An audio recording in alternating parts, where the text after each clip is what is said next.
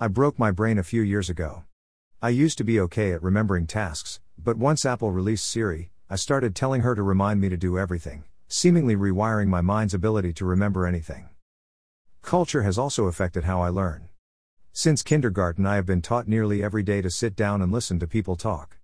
This caused me to develop a learning habit of listening instead of reading. Now, when I open a book, I fall asleep in a short matter of time.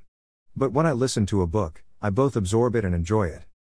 Acts 10:1-23 is the story of how God set up Peter and Cornelius to meet.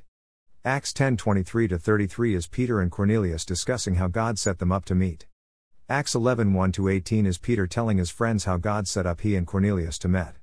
The Bible does this kind of thing all the time, causing us to often roll our eyes. How many times do we need to hear the same story in a few pages? The culture of the ancient world was mostly audible, forcing people's minds to build themselves up around listening and remembering. And since the culture was audible, Bible books were written to be heard, often performed by a skilled reader. Therefore, repetition and rhythm was essential to helping people hear and remember the story. What may sound like bad writing to us in the Bible is actually quite intentional. This devotional was created out of the themes of Acts 11:1-18 found in today's reading at commonprayer.net. To learn more about this topic, check out Written to be Heard by Kelly James Clark and Paul Borgman.